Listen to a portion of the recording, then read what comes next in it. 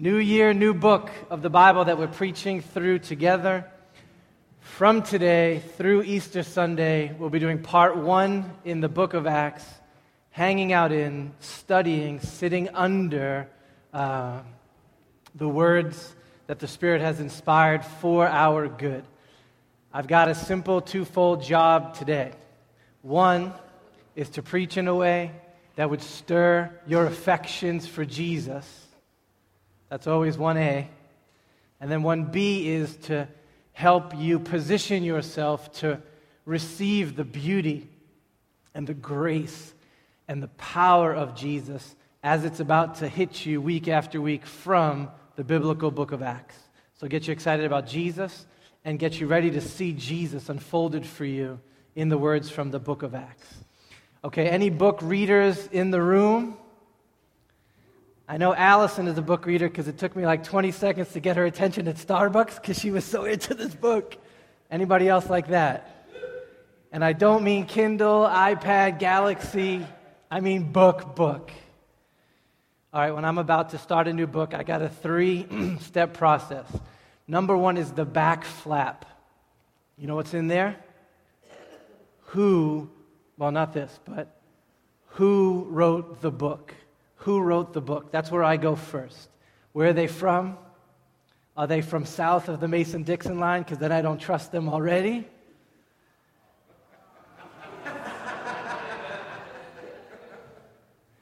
Where have they been? Where have they been educated? What else have they written? How goofy is their stock photo? I want to know who it is that I'm going to be giving my brain and my time to if I'm going to work through this book. All right, who in the back flap. Then number 2, up at the front is the preface. You know what that is? That's the why of why this book was written. That's the author personally talking to you and saying, it's a wicked lot of work to write a book. Here's why I have given myself to this work. And I really want to do the author right and to say, hey, you tell me what you are trying to do in my brain, in my heart, potentially, through these words so that we're on the same page here. So I got the who and I got the why, and then last, table of contents. And that gives you a sketch of the what. Where is this book headed? And I don't mean like a 6th grader who's like, how many chapters? If it's more than 6 chapters, I'm not reading it. How long are the chapters? I mean, what's going to be the flow of this book? Where does it begin? What's the map of the journey they're going to take me on? And where does this thing end? What is the end game in mind of the author in this book? If I am down with all 3 of those, the who and the why and the where, then chapter 1, here we go. That's all I'm trying to do with you today in the book of Acts. The first 8 verses function as the back flap and the preface and the table of contents. They give you the who and the why and the where are we going. So I want you to hear them again with me. We're going to get them down in our souls. We want to be ready for what Jesus, by His Spirit, might do in your individual life, in the life of your home, and in the life of our city through these words of Scripture. So hear them again with me. Acts chapter 1. In the first book, O Theophilus, I have dealt with all that Jesus began to do and teach, until the day when He was taken up, after He had given commands through the Holy Spirit to the apostles whom He had chosen. To them He presented Himself alive after His suffering with many convincing proofs, appearing to them for 40 days and speaking about the kingdom of God. And while He was staying with them, He ordered them not to depart from Jerusalem, but to wait for the promise of the Father, which He said, you heard from me. For John baptized with water, but you will be baptized with the Holy Spirit not many days from now. So when they'd come together, they asked Him, Lord, will you at this time restore the kingdom to Israel? He said to them, it is not for you to know the times or the seasons that the Father has fixed by my authority, but you will receive power when the Holy Spirit has come upon you, and you will be my witnesses in Jerusalem and in all Judea and Samaria and to the ends of the earth. Let's pray. Father, we do not come to your words without humble prayer, because without the illumination of your Spirit, they will seem plain and boring and doubtful and untrue and useless. We love our own words more than yours. We confess that. But if you could work in our hearts to come to these words and see them for what they are, alive and inspired and sharp and helpful, something beautiful could happen in the life of our church. So I pray that as we give ourselves to be nowhere else but here right now, that you would lock us in with your word and your Spirit for our good and for your glory. Hear my prayer and answer. Amen. Amen. All right, before I hit the author, just a quick thing, because I don't want to lose people 2 seconds in. I'm from Everett, Massachusetts. Washington, D.C. is like wicked south to me. So if you're from down there, you can stick with me. Okay. Let's start with our author. Here's the first thing that we read. In the first book, O Theophilus, I have dealt with all that Jesus began to do and teach. Who is the I in there? Who wrote the book of Acts? It's Dr. Luke. Dr. Luke. Have you ever met somebody that was really smart and really hardworking and also really holy? Get that person in your mind. That's our man, Dr. Luke. Luke was a medical doctor. What does that tell you right away? Right away. Intelligent and learned and educated and disciplined. It is hard work to become a medical doctor. I remember the relief in the Yu household when Marvin passed his final tests, and it was like, oh, all of this work, and I am now certified medical doctor. You don't get there on accident. Years in libraries, years in classrooms, years reading scrolls, fostering a life of the mind, trained in classical Greek. Luke knew how to study. Luke knew how to research.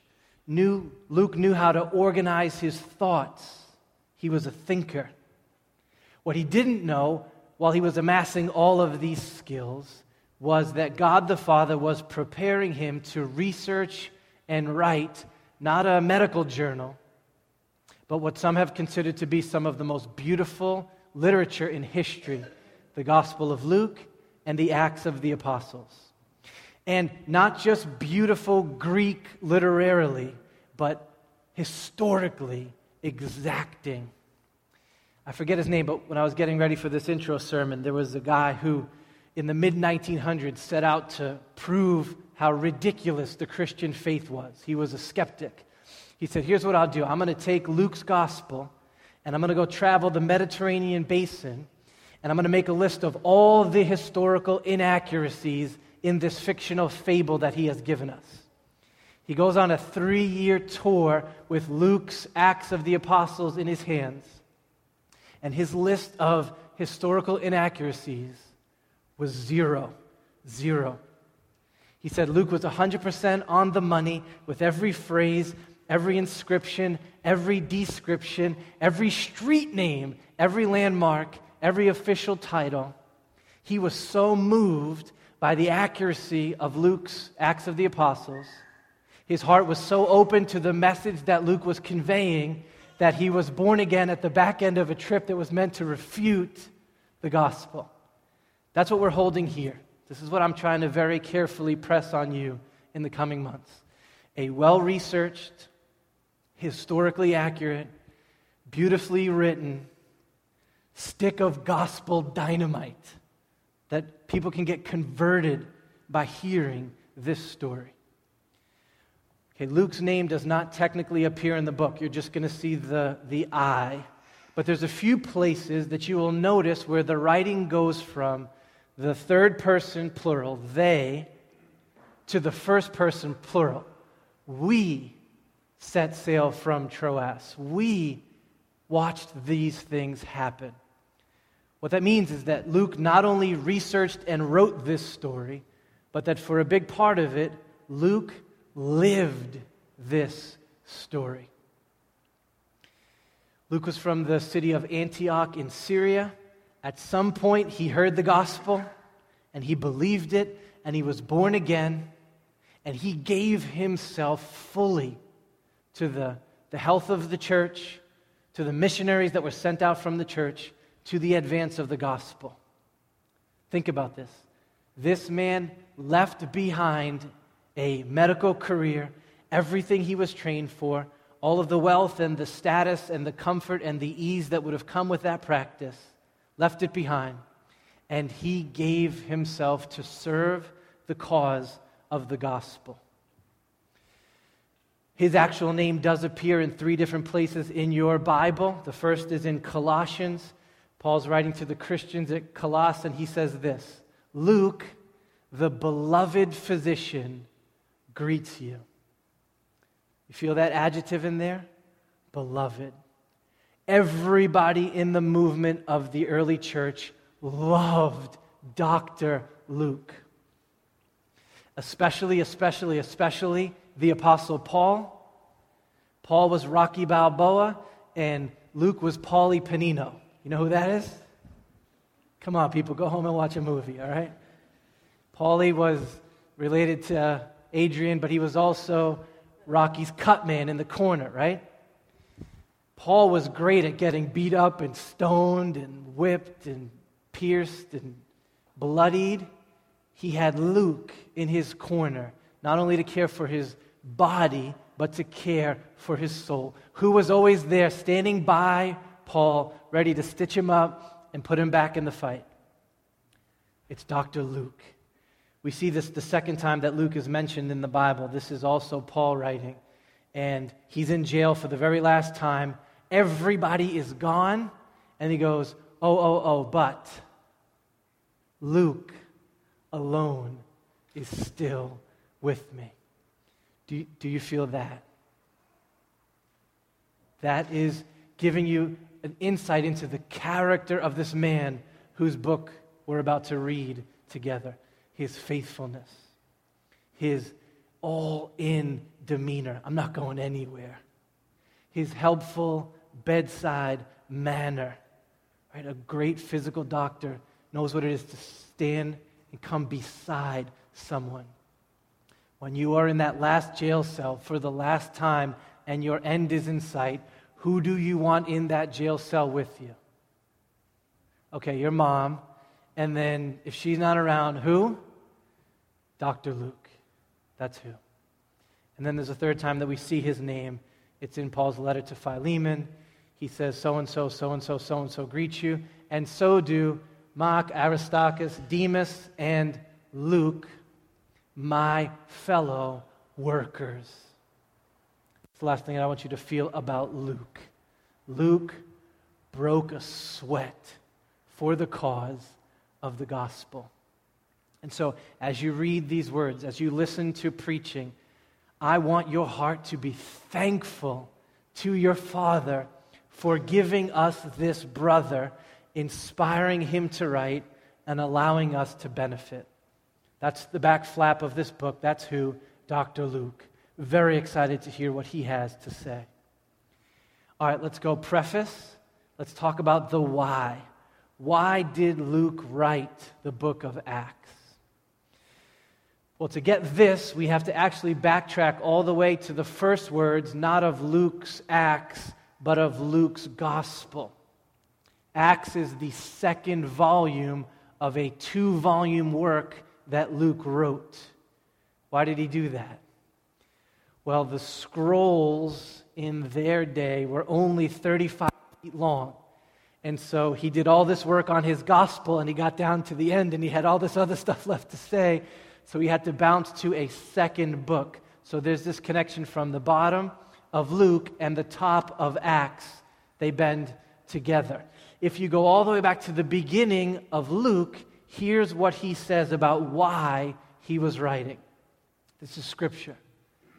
Inasmuch as many have undertaken to compile a narrative of the things that have been accomplished among us, just as those who from the beginning were eyewitnesses and ministers of this word have delivered them to us, it seemed good to me also, having followed all things closely for some time, to write an orderly account for you, most excellent Theophilus, and then this, that you may have certainty concerning the things that you have been taught. All right, so it seems like Luke had a connection with a Roman official of some sort named Theophilus. That title, most excellent, refers to someone in official power, a governor, a ruler. We are not sure if Theophilus was a Christian who was beginning to struggle with doubts and unbelief or uncertainty about the faith that he had stepped into, or if Theophilus was like a brand new convert who was all in, but just needed someone to give him anchors into the doctrine of the Christian faith, the truth of the gospel. Either way, Luke says, here is why I wrote. And the key phrase that I don't want you to miss in here is this one, that you may have certainty. This is why he wrote. So as we preach through this book, I want you to feel like those words were written to you. Written to you. Luke is saying, Christian, I want you to be assured the Christ that you confess is the real deal. The gospel that you have believed is true. The ground that you stand on is firm. I want you to feel certain about diving in with Jesus. Okay, so I am not much of a risk taker. I know I planted a church, and that surprises people because that's supposed to be some kind of crazy entrepreneurial venture to step into. All right, so I've taken one risk in my life. That was it. This is the fruit of it. But that was the exception of the rule for me. How many scuba divers do we have in here? See, that's risky to me. I mean, down there, your brain can blow up, right? I don't scuba dive. How many parasailers in here? How many people would parasail? Yeah, we'll see. I seen 2 women crash into a building in the Philippines or something, parasailing. I'm like, what are you doing? Buildings? No. How about skydiving? Yes? Crazy. How about bungee jumping? Okay, I won't even do that. I mean, if I do anything crazy like that, it's either because I'm in love with Grace and I want her to like me, and so I'll do it. It's crazy stuff at the start of our marriage. I'm like, yes, let's do it. Or it's because I've been given great assurances that everything's going to be okay. All right, so an example. When I was 17, we went up to Kangamangas Highway, and they've got all these natural pools and stuff that you can jump off and swim in. So all my crazy, reckless friends go over to this one thing where you come down this waterfall, and then you fly off, and there's about 3 feet of room, and you plunge into freezing water, and then you swim under the rock, and then you pop up. I had to watch like 17 people do this, including a couple of 10, 9-year-olds. I'm like, all right, this is embarrassing. After observing for a half hour, now I was certain I'm not going to get lost in some tunnel under there and then pop up somewhere in northern Vermont. I can do this. It's going to be okay. Do you feel that? Had a friend standing with me, watch. This is good. This is how it works. Here's what it's like under there. You can have certainty that you can jump in. This is what Luke is doing for you and for Theophilus. He's saying, brother, let me tell you the backstory so that you may have certainty in what you have believed. Now, of course, when Luke does this for us with his pen, all he is doing is what Jesus has already done for his apostles with his actual physical body. Luke was so certain about these things because the apostles were so certain about these things, and they were so certain about these things because they had seen Jesus alive. Here's how Luke gives it to us in our text. Jesus presented himself alive to them after his suffering by many proofs, appearing to them during 40 days and speaking about the kingdom of God. So those words right there should be some of the wildest, craziest words you have ever read in your life. It's tricky, right? Like a Christian church 2,000 years after the fact. That's crazy talk right there. But Dr. Luke just makes it as a plain statement. You know the backstory. For 3 years, these disciples were friends with and students of and followed Jesus around. Toward the end of this time, they started going, whoa, whoa, whoa. This may be the Christ, the Messiah of Israel. Visions of grandeur, of an earthly kingdom, and an overthrow of the Romans, but all of it suddenly unraveled. And Jesus, their friend and teacher, ended up crucified, naked, shamed, on a cross. And he was dead and he was buried.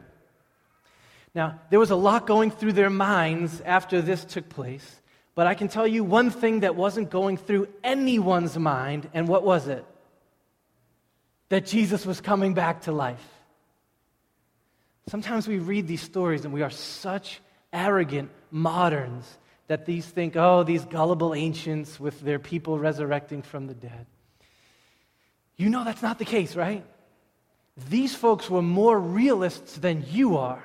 Okay? They dealt with death face to face, hand to hand, all the time. Dead babies and dead mothers in childbirth, dead children, dead husbands and fathers. Buried them all. And they knew once they die, it's over. People don't come back from the dead. They don't. When they first heard the story of the empty tomb, what is everyone's reaction? Everyone's reaction. They go, stop it. Get out of here. Why are you playing with me? Cut it out. At the end of Luke's gospel, you see that when the women came back from the tomb saying what they had not seen and seen, Peter refers to it as what? An idle tale. Does that sound like somebody anxious to believe in resurrection? No, that just sounds like a normal guy like you and me who would say, are you out of your mind right now? You need to calm down. Nobody saw this coming. Nobody did. And so, what did the disciples, apostles, desperately need if they were going to become the foundations of the church of Jesus Christ? They needed certainty. They needed verification that Jesus really was alive. And so what does Jesus do for them? I love this part of the story. He gives them the certainty that they need. He appears to them over and over and over again for 40 days. He's talking, real voice box. He's teaching, he's correcting, he's forgiving, he's eating. Look, I am eating real food, digesting real food. He tells Thomas, come on, you can touch my hands, it's okay. I had some melanoma removed from my head, like I like to mess with people sometime, and I'm like, go ahead, touch it, it's okay. Look, you see the little dent over there? Then I go, ah! Then they get all crazy. I can see Jesus saying, give me your head, put it on my chest. You hear that? That heart is beating. I'm alive.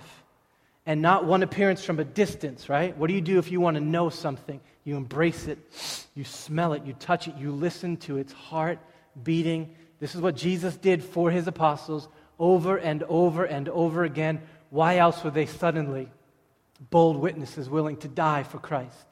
They had certainty. So that they might have certainty and become fiery witnesses, Jesus did this for them and for you and I and for Luke.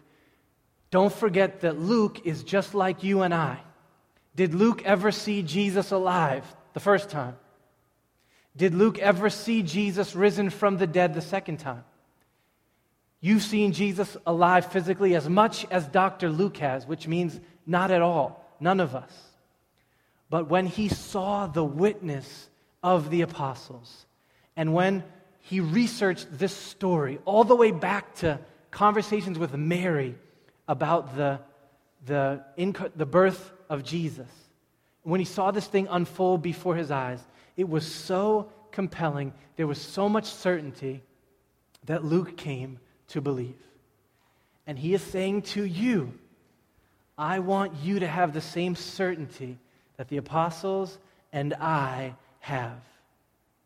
And so as you read, your soul should feel encouraged, built up, anchored, assured. Luke wrote these words so that you would see that your feet are on solid ground in the gospel. That's why. Okay, last one, table of contents.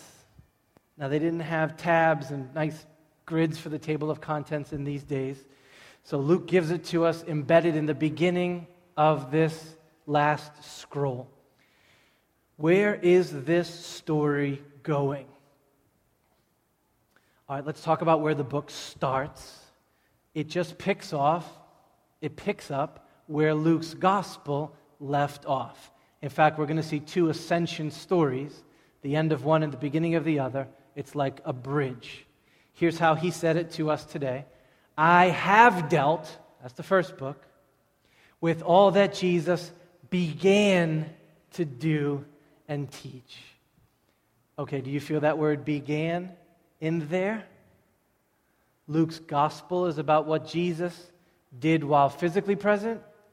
Luke's acts are about what Jesus continued to do through the Holy Spirit by the work of the apostles and the people of God. How did this story that we are stepping into begin? Where's it been going so far? Jesus doing and teaching. Jesus doing and teaching. You feel those two things? Words, deeds. Truth, life. We call them this around here because we like words as big as we can get them. Gospel doctrine, gospel culture. In the life of Jesus, these two went together hand in hand. John Calvin calls it a holy knot. You cannot separate the truth from the life. Now, what do we love to do? We love to separate the two of those, right? Some of us love the teaching side, the doctrine side. Give me the creeds and the confessions. Let me think on this and write about this and outline this and play with it up in here. But we don't want to live the life that the doctrine is compelling us to. That's epidemic in the life of Jesus' church. Just keep it up in here, and because I believe up in here, that's enough, right? No. Some of us love the culture side. We just want to be good people. We don't want to muddy things up with truth and creeds and confessions and commands. What's the problem with that side? Jesus didn't just come doing. Jesus came teaching. And if you remove the doctrine part, there's nothing to hang the culture part on. There's nothing to give shape to the living or energy to the living. In Christ, these two are not separated. In Christ, they go together. You love and you preach and you submit to sound doctrine with repentance and faith, and that issues in holy life and heavenly church culture. Truth, doctrine, teaching, issuing in life, culture, doing. This is what it means to be the people of God. And Luke said, this is what Jesus did with his life in my gospel, teaching and leading, speaking and healing, commanding and building culture among his disciples. They go together. And Luke says, you want to know where I'm going in this second book? Here's where I'm going. Jesus is going to keep teaching and doing. You're going to keep seeing gospel doctrine issue in gospel culture. In this book, you can expect to see Jesus by the Spirit through Peter and John and Paul and Philip and 1,000 anonymous saints, men and women. Faithful gospel proclamation, beautiful, loving gospel culture, over and over and over and over again. And if you hear me say those things and you say, that kind of sounds like our church, it's supposed to. And that's because the last thing that the table of contents helps us with is the question of, that's where this started, that's what's going to be happening over and over again. Where does this thing stop? What is the end of the book? What's the last chapter in Luke's table of contents? Well, here's how Luke previews it for us. He says, "You will receive power," talking to his church founding apostles, "when the Holy Spirit has, boom, come upon you." That's going to be a fun sermon. "And you will be my witnesses in Jerusalem and in all Judea and Samaria and to the end of the earth." I love that. When does the gospel lose steam? When does this story finish? When does it run out of gas? What's the end of this? So he says it's Jerusalem, Judea, Samaria, and then I love what he does next. He goes, earth. Then if there was like people on Mars, we're going to Mars with this thing. There is no end. It's just going to start small and explode out from there. When I was a kid, we lived on a block that had the slightest of downhill slopes. So who's my geometry people? What would that be? A 46-degree angle? You're like, come on, man, my brain's already hurting. Whatever that would be, the slightest of downhill slopes. Every now and then on a wicked hot summer morning, Saturday, the neighbor at the very top of the street would wash his car. And gravity being what it is, sudsy water would begin to inch its way down toward our house, which was like third to last on the block. If we were done with our bike riding and our tree climbing and our wiffle balling, we take up a new little hobby, dam building. And we would hustle together all the dirt and all the rocks and all the sticks and all the twigs and all the cardboard that we would. And like if this was the curb, we would build a dam, and we were going to defy the laws of nature. We were going to stop that water from passing by 301 St. John's Avenue. For a little while, the plan would work. Like the first little trickles of water would just bounce up against the curb, and we would stand there, little 9-year-olds, like, look at my power. Then the cement would turn from light gray to dark gray as it absorbed some of the water. Then the really dry, sandy dirt that we had would start to get muddy and moppy, and the little bubbles would build up. And then the water would begin to infiltrate every little crevice of our dam, and it would be sliding anywhere that it would go. And then inevitably, to our elementary school dismay, what would happen every time this guy ever washed his car and turned on that hose and the water was coming our way? Every time. Inevitably, that water would break through that dam. So we'd run 2 houses down and we'd try to build up another one, and we're going to get it this time. Over and over again, to no avail, to no avail, to no avail. Once the hose was running, there was no stopping the spread of that water. So the book of Acts is the story of Jesus by his Spirit and in his grace turning on the hose of the gospel. Only this is no, slow-moving creep of sudsy car wash water. This is the story of an infinitely massive torrent of divine grace that overruns every obstacle, every barrier in its way. This is the story of the relentless advance of the gospel of grace. Did you hear the table of contents? From Jerusalem to Judea to Samaria, and then he just goes, earth. No geographic barrier can stop the advance of the gospel of the grace of God. You're going to see Jews, Samaritans, Asians, Africans, Italians coming to faith in Jesus.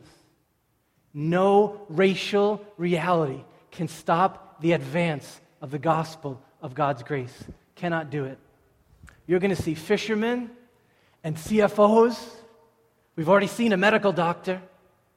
Fashion magnates, prison guards, tent makers. No demographic barrier can stop the advance of the gospel of grace. What about the hostile religious leaders? Can't do it. What about the unsympathetic, arrogant governors? Cannot do it. What about Herod, the murderous king, taking James's life? Does that stop this book? Cannot do it. What about the condescending philosophers in Athens? Can they stop the advance of the gospel?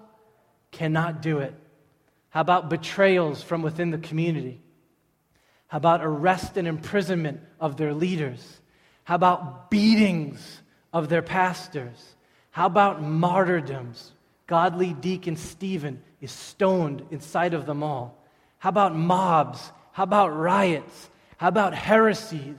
How about storms? How about shipwrecks? How about venomous snake bites? How about 40 dudes who take an oath to kill Paul before they will eat another meal? Does anything stop? Can anything stop the relentless advance of the gospel? No. You name it, we're going to see it all, and none of it can stay the hand of God the Father in making all things new for the glory of Christ. That's where this book is going. And here's the most awesome part of all of this. Not only is Acts not a fanciful fable, we've dealt with that, but it's not ancient history. Acts is not done. The relentless advance of this gospel is a story that continues in your lifetime. In your lifetime. Man, how graced are you? The book of Acts does not end with a period, but with a comma. I like to use that ellipse thing, as you know, if you're on the city. What's the ellipse? ... What is it? It's that beautiful grammatical tool that lets you communicate an unfinished thought. This thing is still going. That is how the book of Acts ends. It's impossible to give a table of contents because it's still going. We still live in the gospel era, living between the advents of King Jesus.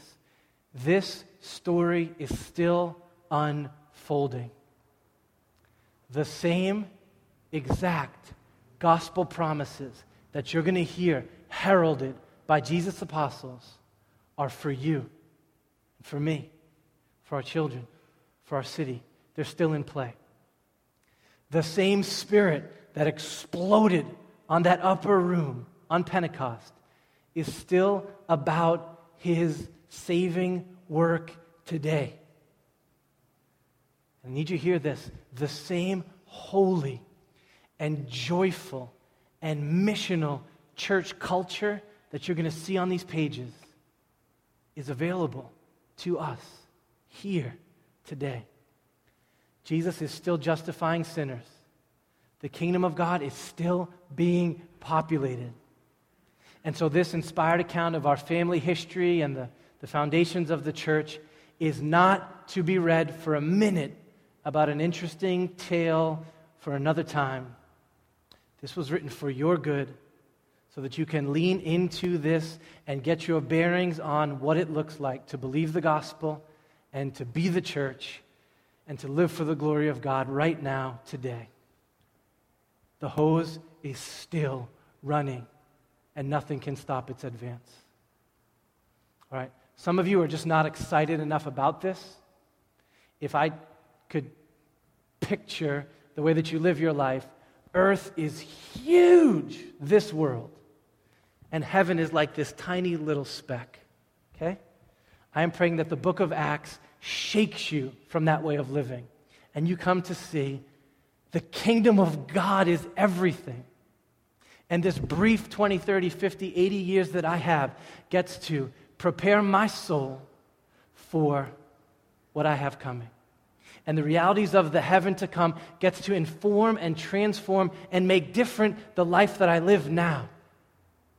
If you're not excited about gospel grace flowing into your life and your home and your soul and these cities, then you're missing out on what God is doing that has eternal roots to it.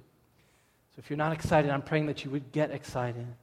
And then lastly, some of you have lost hope of this. Some of you come into this like Theophilus maybe, saying, I've heard all these words, but my soul is not believing that God can break through barriers, that the Spirit of God is still for me and active in transforming my life and my home and these cities for His glory. I've just kind of lost hope of that. And I am praying that story after story, sermon after sermon, gospel community conversation after conversation, your hopes begin to be fanned like a flame to see that Jesus Christ is really risen, that His gospel is really true, that the Spirit of God really answers prayers, that we have really been invited into the kingdom of God, and that like Dr. Luke, we can revel in what God has done and what God is doing. That's where we're going. All right, let's pray together. Father, we are so quickly skeptical and doubtful. I will confess before anyone that I am about to go to downtown Melrose, and there will be thousands of people at a Victorian fair that started in the morning on the Lord's Day and have no desire or appetite for the things of God. I pray that you would strike doubt from my heart, that I would know your gospel to be true and your Spirit to be alive, and that I would not doubt that you have saved me for an eternally glorious future. And that the only reason any day on this life, in this life on this earth, has any joy is because of the kingdom that is to come, that has broken into right now. That you really forgive sin. That you really have a place waiting for us. That you really empower us now to live holy for your glory. That your gospel promises are still active and true. And that they and we and our children and our families are invited to believe. Father, I pray that this year not a single person who hears the preaching of the book of Acts would be able to escape the torrent of the divine grace of God, that it would burst through their idols and their sins like a stream, like a river, like a hurricane. That in your grace you would transform so many here that we wouldn't fit, that our stories of joy would go on and on and on. I thank you for your Spirit and that He has inspired Scripture to be written for our benefit and for our good. And I pray that we would see with certainty that we are loved by a holy God who is making all things new. Make us the kind of people who love your truth and love to live in accord with it. These are my prayers for this time. Meet us here, I pray. Amen.